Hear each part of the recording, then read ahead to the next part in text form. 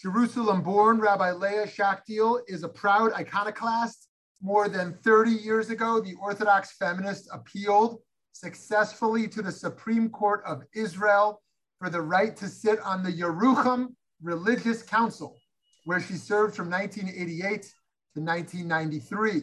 She is active in religious peace organizations, was ordained last year, and now serves as the rabbi at the Center for Women's Justice.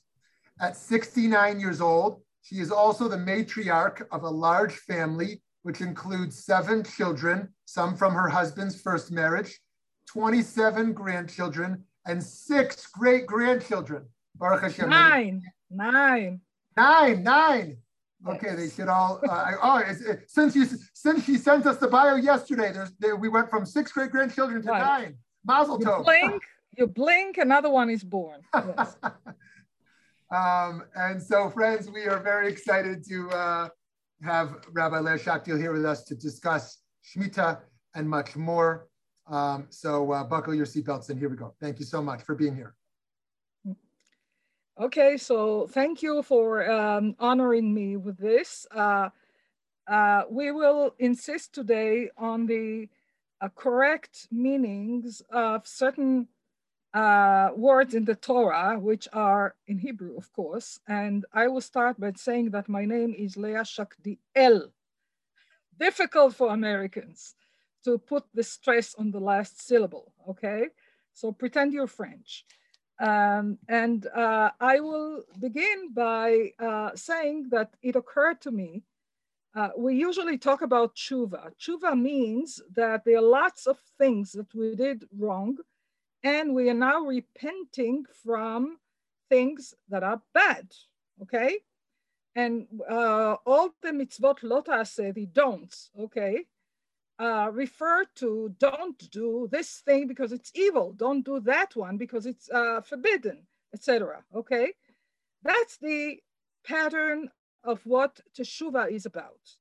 And it occurred to me some 20 years ago, I think, that there is another countercurrent, I would say, in our Torah, and that current includes 3 mitzvot that I noticed so far, okay, Shabbat, Shemitah, and Pesach.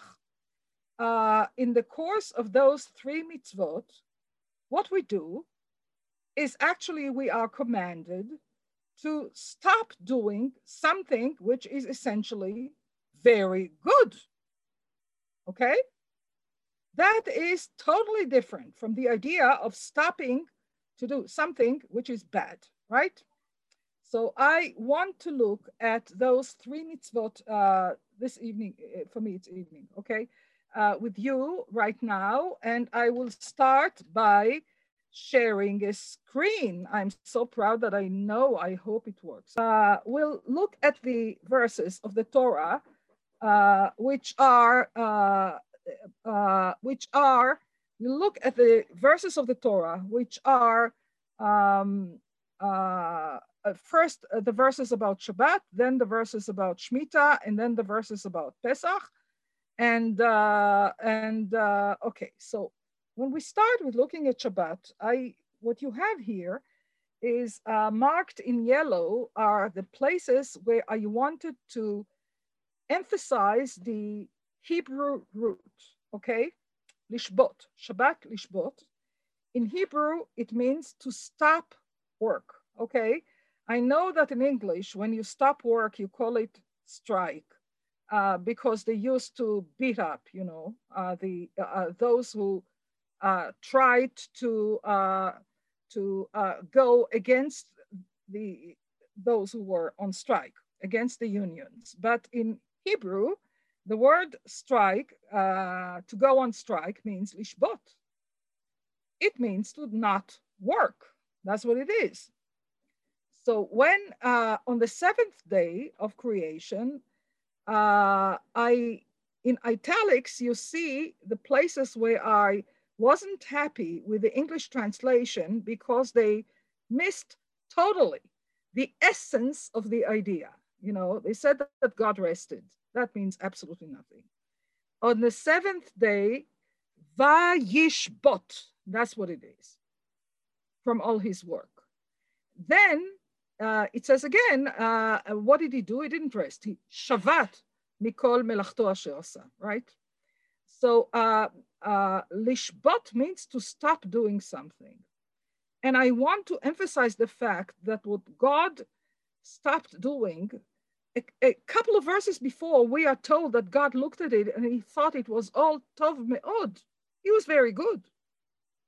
So why stop doing something which is very good? Then in the book of Exodus, it becomes a mitzvah, right? It's not just something that God did, but it becomes a mitzvah. And again, in the 10 Commandments, which is a terrible word, it means the 10 things that were the 10 words that, Aseret HaDibrot, Aseret HaDvarim, it says Shabbat, right? And again in Deuteronomy, it talks about observe the Shabbat. Yeah, okay. And the next one, what I wanted to show you is that in the Shmot, Perek Lamed Aleph, right, in Exodus, when we told about that God, Moshe takes God's command to the people that they have to start now building the Mishkan, Mishkan meaning where God is going to dwell among the people of Israel. And so it talks about, you see the first verses, there are a lot of, Betzalel, there's the Spirit of God is filling him, everything is holy. You're talking about the skilled workers, you're talking about the priests and the covenant. So it's all filled with holiness. And then right next to it, for the holy place, right next to it,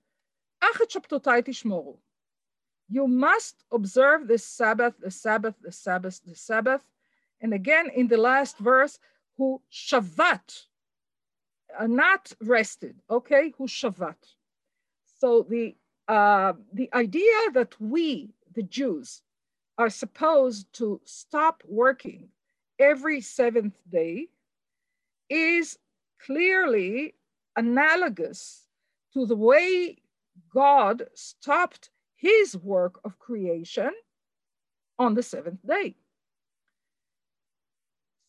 We know that the work that we stop doing every seventh day is good work. There are many places where we are told God was created in the image of God.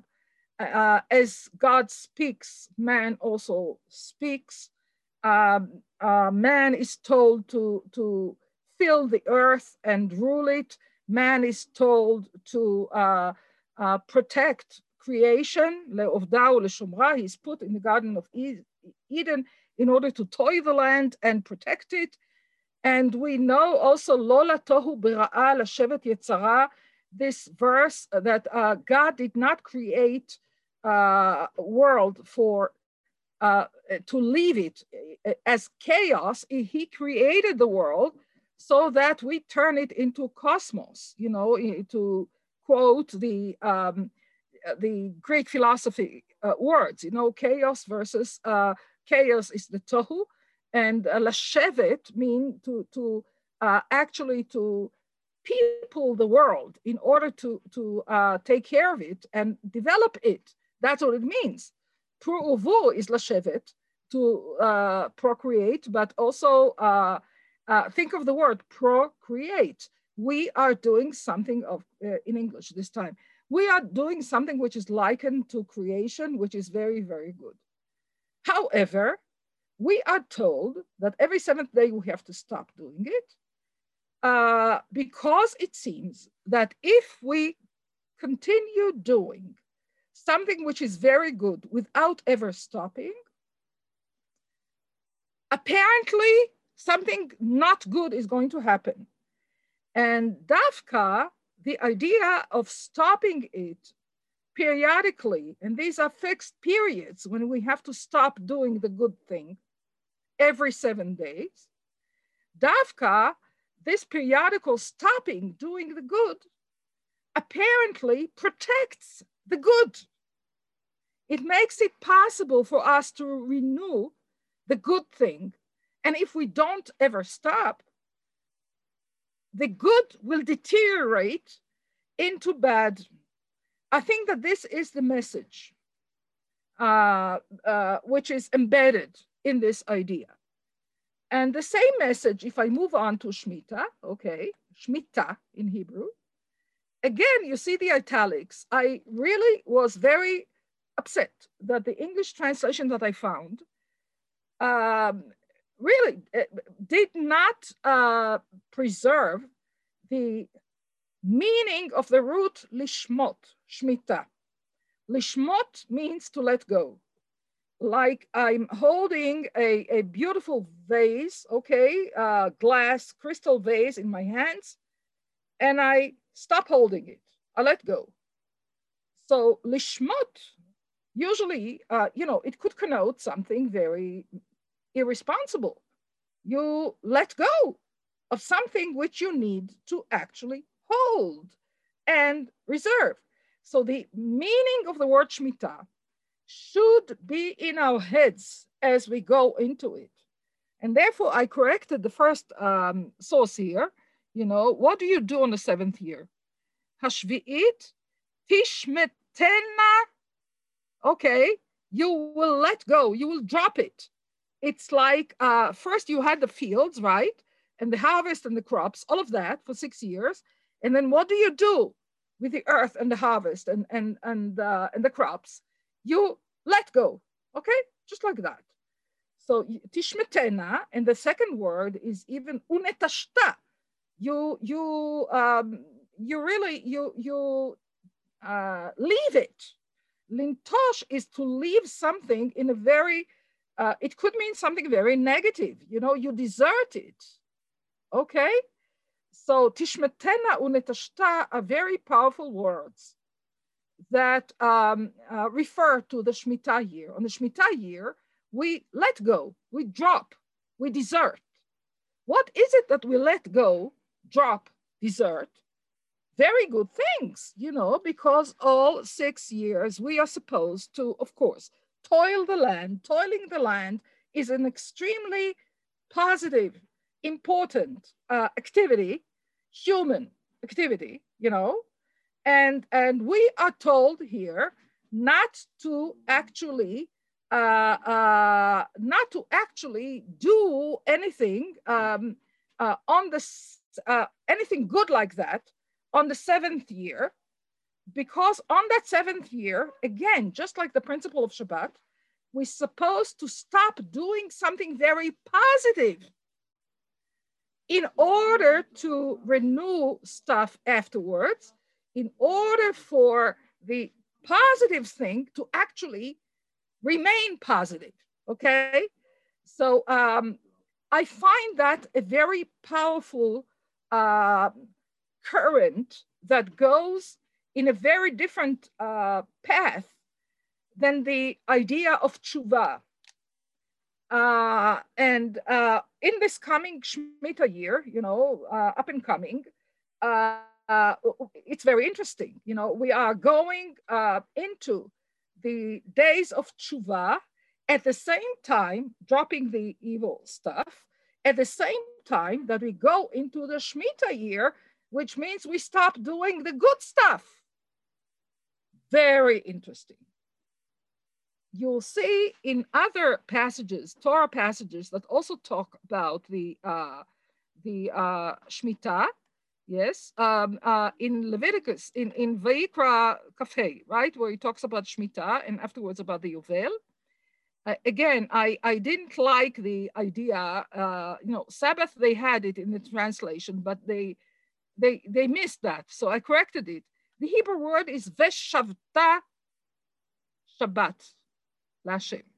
So Veshavta, again, it's the, that in Hebrew, bet and vet, it can change according to the rules of grammar. Okay, so, but it's the same root.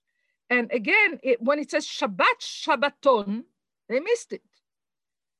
Shabbat, Shabbaton, twice in the same short passage. So the Shemitah, in the Shemitah is we do not do all this good stuff. Which is good, but you don't do it. In other words, the lo ta'aseh, the don'ts mitzvot, again, just like as in Shabbat, it's forbidden to write, it's forbidden to sew, it's forbidden to whatever. All of that is, it's forbidden to do what? Not evil things. It's forbidden to do good things. Same thing here. It's forbidden to do on Shabbat, on Shemitah, certain good things. Look at the next passage in Dvarim, where he talks about Shmitat Ksafim. Again, the translation totally missed the point by leaving out the concept of Shemitah. Wherever they could, it translated into canceling the debt. But you don't get the idea that actually the idea of, which is in the next passage, if anyone needs a loan, it is a mitzvah to give them a loan. So it's a good thing to give people a loan because they need loans. So what you do here on the Shemitah year, you let go of the good thing. What is the good thing? The good thing is giving a loan. Loan is something which needs to be paid back. So instead of, when you say to cancel the loan, it doesn't preserve the idea of Shemitah. We call it in halachic Hebrew, Shmitat Ksafim, right, Chazal? You must do Shemitah, says the Torah. In the beginning, you don't understand what it means, okay? The Shemitah. And then what does the creditor do? Shamot yado, it says in Hebrew. He has to let go his hand. His hand holds on to the debt, right? You have to shamot yado. And then again, Shemitah, right? So, and again, when you talk about that it is important to give loans and you cannot ignore the poor and not giving them the seventh year, the year for Shemitah, not canceling the debt because it doesn't preserve the idea. So I'll just say here in brackets that we know that in the Mishnah, the work of one of the Tanaim, Hillel, one of the early Tanaim, is recorded. And one of the things he did is because people stopped giving loans, he introduced the procedure called prosbul, which we use to the present day in banking, in modern banking also, meaning that the loan is actually in the hands of the Beit Din. It's not in the hands of the individual who gave the loan. So the bank gets a heter iska. The bank also gets a permission to actually collect the debts during the 7th year. And according to the principle of Hillel, which, by the way, could be, if we look at it deeply, it may be controversial, but it's not our topic today.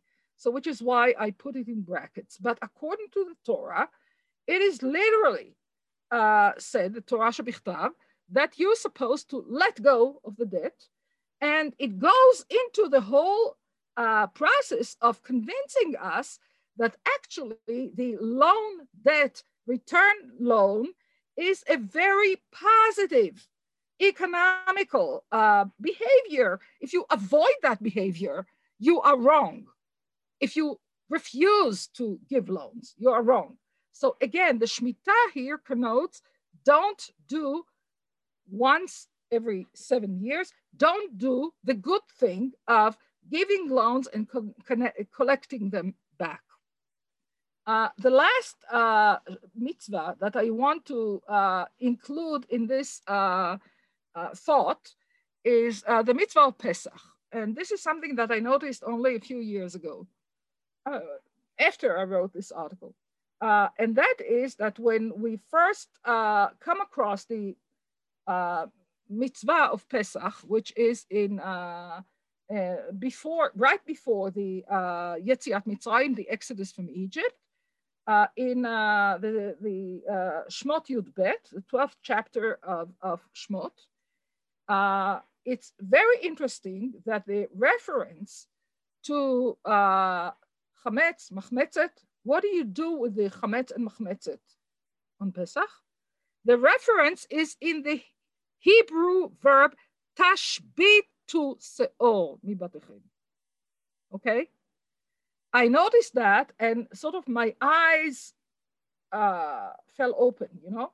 I said, oh my God, it's a third occasion.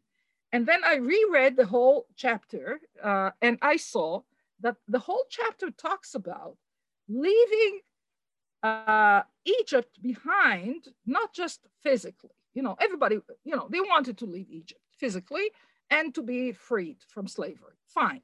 But the whole idea is that what you have to do is drop, lishmot, lehashbit, the positive things about Egypt. It suddenly occurred to me that throughout the whole chapter, we begin by being told to stop counting time according to the solar calendar, which was the Egyptian calendar, later on the Roman calendar, okay? Stick to the lunar calendar.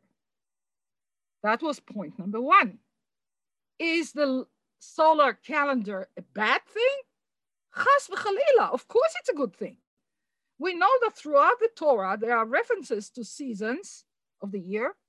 Sometimes even the holidays are referred to in agricultural terms, which refer to the seasons, meaning to the solar calendar. So the solar calendar does not disappear, and it's a good thing. It's a wonderful achievement of the human mind and human cultures, except we are told to leave that behind, to drop it, and adopt something else instead, which is the lunar calendar. Point number two is take a lamb, slaughter it, and put the blood on your doorposts. Is the Egyptian culture, which was mainly around the Nile River, which was agricultural and was totally loathed the idea of slaughtering sheep and eating them. Is that culture negative? I know that in Chazal, there are many places where the Egyptians are described as totally sinful, whatever. Also in the Torah, it says you shouldn't do the To'avot of Mitzrayim, because if you do that, then I will also throw you out of the land of Israel, okay? So, but in this particular chapter, Egypt is described as having a very effective solar calendar, a very effective agricultural way of life, meaning not livestock, but they use livestock, but not eating livestock, okay? But actually vegetarian way of life. And the third point is the chametz. Tashbitu seor mibatechem. What is the chametz? I read that actually it was one of the achievements of Egyptian culture. I don't know.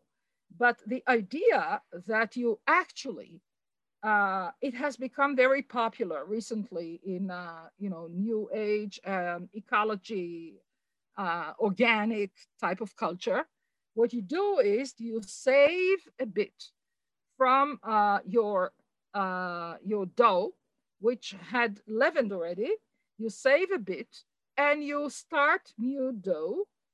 And because the previous dough already had in it the yeast, then you can create new dough, which also rises.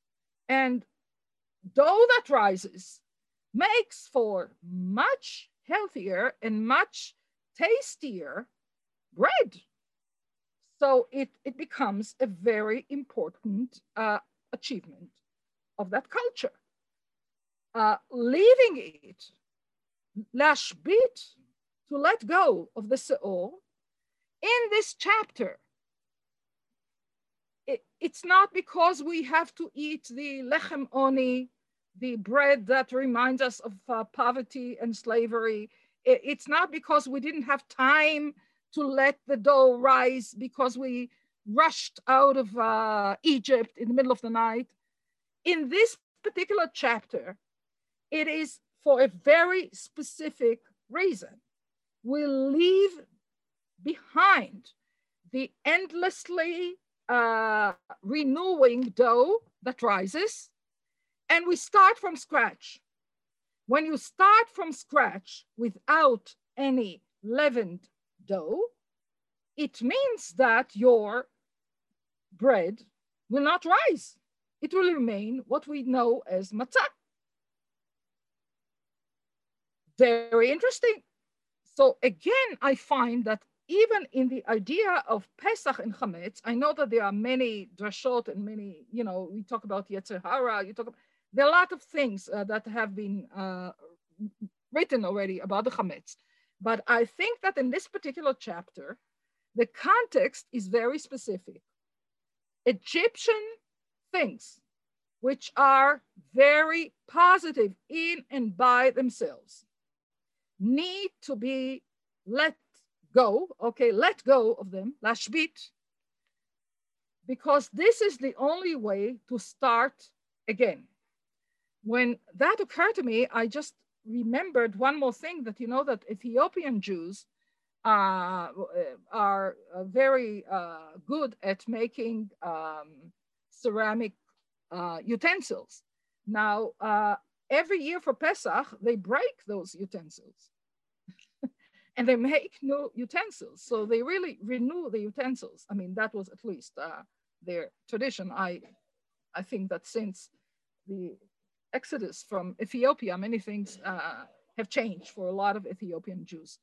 But so again, I find here the idea of letting go of lehashbit, lishmot, in this mitzvah also. So the lo ta'aseh of lo tochal chametz becomes, again, it's not lo ta'aseh, something which is forbidden because it is bad. It is forbidden dafka because it is good. That's why periodically you have to stop doing it. You know that there are, when you eat matzah out of Pesach, the Sephardic halachic tradition was that matzah, not on Pesach, is not lechem. It's mezonot. The blessing that you say on it is not a motzi lechem in aretz, because it's not bread. It is a kind, if you want, it's a snack. It's a I don't know. It's a cookie, but it's not bread according to that halachic tradition. So these are the texts I wanted to share with you. And before I say a few more words, I want to take a short stop and see if anybody here would like to say something about any of those texts. Okay, so Rabbi Eddie, is that okay? You are. Yeah, that's fine. I'm sorry. Rabbi Shmuley, you are the moderator of this session. So is that okay to take in some questions, if anybody has any, or I don't know, disagree with me, whatever. Thank you, Rabbi Leah. I think we're good. We can take questions at the end if that's okay with you. That's fine with me. Just before I wanted to stop sharing the screen and go back to the screen where I can see all of you, okay? All right, so I stop share, and here we are. Okay, hello, everybody. So I would like to add a few more ideas about that theme. I used to think of those things as a temporary break in the ongoing cycle of life. And with this new thought of mine, I don't think of it anymore as a temporary break. I think of it as an opportunity for a real break. In other words, an opportunity for thinking about change, okay? I think that a lot of evil in the world is not there because people are evil or intentionally they want to do evil. Some of the evil is like that. It is true. There are people who are truly racists. There are people who are truly anti-Semites, whatever, right? There are people who are truly violent and egotistical and hurt other people. So some of the evil is done intentionally as evil. But a lot of the evil which is in the world is because we don't take enough responsibility for the way things are done, something like that. We really trust the routine, we trust the mechanisms that have been very useful and have been very fruitful. We trust those mechanisms, and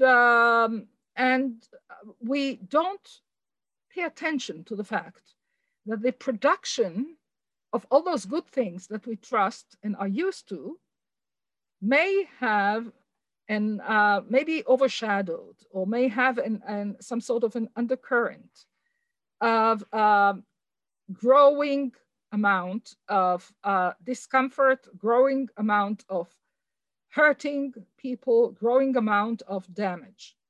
We don't pay attention to that. I think that the current global climate crisis is a good example.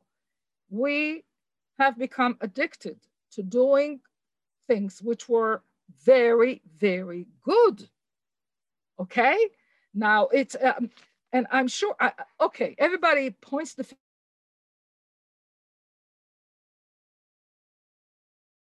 finger now at Nexon, corporations, big, okay, so there could be a lot of straightforward evil there, okay? But if you look at it globally, I think that most of us who actually enjoy, I enjoy my, in this hot summer, I can't even think about living without my air conditioning. I enjoy my car, we enjoy airplane travel. I don't know, we find it difficult, whatever. Okay, so I think that we have become used to enjoying the good things about a fast growing economy, a fast growing human production, a commerce that goes on. I'm accustomed to it, and for a good reason. That's what I want to say, okay? It is more difficult to take into account the fact that while doing all these good things, we also produce evil unintentionally. And I think it is important to note the evil that we are responsible for, even though we had the best intentions in the world and we have an alibi, okay? We have an excellent alibi. That's what I want to emphasize. And that brought to my mind, a re-understanding of what Marx was talking about when he talked about a revolution, okay? So all right, he thought that capitalism was evil. All right, suppose I don't think that capitalism is evil. If you think that capitalism is evil, you have to do tshuva. All right. Suppose you think that capitalism is essentially the good way to go, okay? What then? I think that what I'm trying to teach now is that even when you think that capitalism is essentially good, you have to notice that by and by, things get out of hand. Not because anybody was particularly evil intentionally. Some have been evil particularly intentionally, okay? But most of us, it wasn't intentional evil. It was stuff that accumulated, which is why the idea of letting go arbitrarily, you know, it's not as if something happens in nature every seventh day, or every seventh year, or every spring when Pesach comes by. But it is arbitrary. It is a mitzvah. Okay, God told us to stop and let go. Stop and lishmot. Stop and lishbot. So we do this periodically in an arbitrary way. Why? Because the inner logic is that this is the only way to stop and look at the residue, you know, at what is at the side products, at the stuff that maybe needs to really change. So I was thinking about it in terms of social justice also. You know, we are addicted to our own narrative, and we don't even pay attention to the fact that as positive as the narrative of our group is, that's important, you know. I'm not going to do now Shemitah of my narrative because the narrative is negative. No, the other way around. It is a very positive narrative. But if I do not stop periodically to let go and check, maybe things need to be changed, maybe something shadowy will accumulate to the point of no return. And one example that I can think of is, you know, us as Ashkenazi Jews. I mean, us, it's me and my group. I have no idea. I do not assume that all of you on this Zoom are Ashkenazi. But I know that the majority of American Jews are Ashkenazi. And I know that the problems that we experience in Israel about Ashkenazim and non-Ashkenazim are also very vibrant in the American community, except a lot of people can ignore it completely. I have a friend in Los Angeles who is very active with the Persian community there, and it's sort of goes its own way, unconnected to other stuff. You know, Rabbi Chaim Ovadia, that I'm now a student of, is very active in that area. So is the Ashkenazi narrative negative? Not at all. It's very positive. And I'm a proud Ashkenazia, Polish, both sides, okay? And there's a lot of things to be proud of in terms of the history of our group, the rabbinical achievements of our group, the advance, the way we dealt with the non-Jewish cultures around us, the important things that we gave to the Jewish world. Zionism was one example that actually came out of Europe, but right from the start, there were also Sephardim who were involved in it, and that is very often ignored. But basically, it was a European idea of nationalism, etc. So there are a lot of wonderful things about it. Okay, now what happens if I never stop to let go and look around me and see what happened with the fact that I insisted for so long and sort of encapsulated myself and my group, right, in this narrative, to the effect of actually not letting other voices rise, not letting other people take the lead, not letting other types of Judaism and other Jewish cultures share the main stage with me, the mainstream. I need to actually do that Shemitah I need to actually do that Shabbat or do that Hashbatat Seor of Pesach in order to do that. Another example that comes to my mind is okay, I'll put my politics up front, okay? I'm a member of the peace movement, Oz V'Shalom, which is the Jewish religious peace movement in Israel. I'm also on the board of the Forum of Israeli Peace Organizations in Israel. Okay, so this is just for due, what's it called? Due something. I need to, revelation, something like that, no? Yeah. Okay, so I'm on what? Disclosure. Yeah, something, disclosure, it's called? Yeah. Fair disclosure. Okay, all right. Having said that, okay, I want to say something about the peaceniks, okay? And it doesn't just refer to the Israeli peace movement or to J Street or to, I don't know, to, but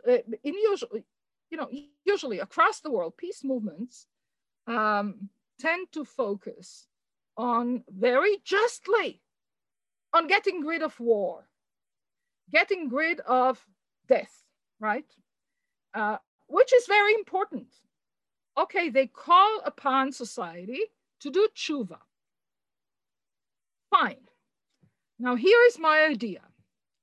Suppose we put that aside for a moment and think about a peace movement that adopts the Shabbat, Shemitah, Pesach logic instead and says, what is it that we need to let go? Maybe we need to let go of our own narrative as, self-appointed wonderful liberals and I don't know, yefei nefesh, as we say in Hebrew, right? Beautiful souls. Okay, so what happens if we drop that and we actually open up our thoughts to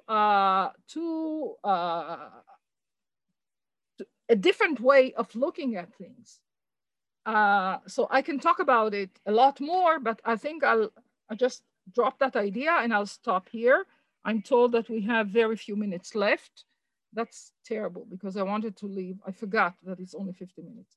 I wanted to leave more time for comments or protests or questions. Thank you so much, Rabbi Leah. I have maybe a question, almost a thought here. How do we overcome the evil that comes out of the community? What kind of evil do you have in mind right now? So, because I know that we sometimes hyper focus, right, on I love the example that you gave about going for corporations and instead of looking inwards on our own evil that we kind of contribute to the climate crisis, where we're consistently driving cars, we're consistently taking planes, we're consistently doing that. And instead of really hyper focusing on like that evil of like overcoming that and saying, how can I make those changes? We tend to just point fingers at the bigger corporations. What steps do you suggest that we give to people to look internally at our own evil that we produce?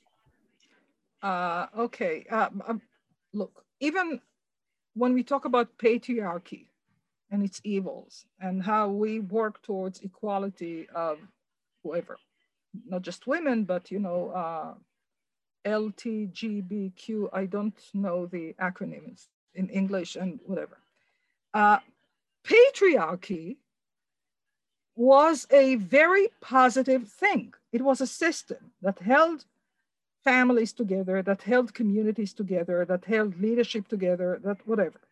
So we have to give credit to people. Some people use patriarchy in an evil way and they have to do tshuva. Most people are used to patriarchy and addicted to it because of all the good things that it helped us hold together.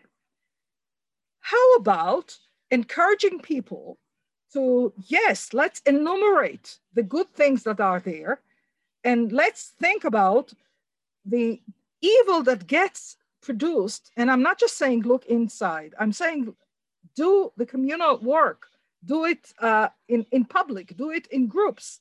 How about if we look at it and we say, all right, we need to put down the patriarchy with all its good things in order to look at the bad things that were accumulated in it by and by. And for example, get refusal. It's not as if the rabbis ever meant for men to become evil and behave like that.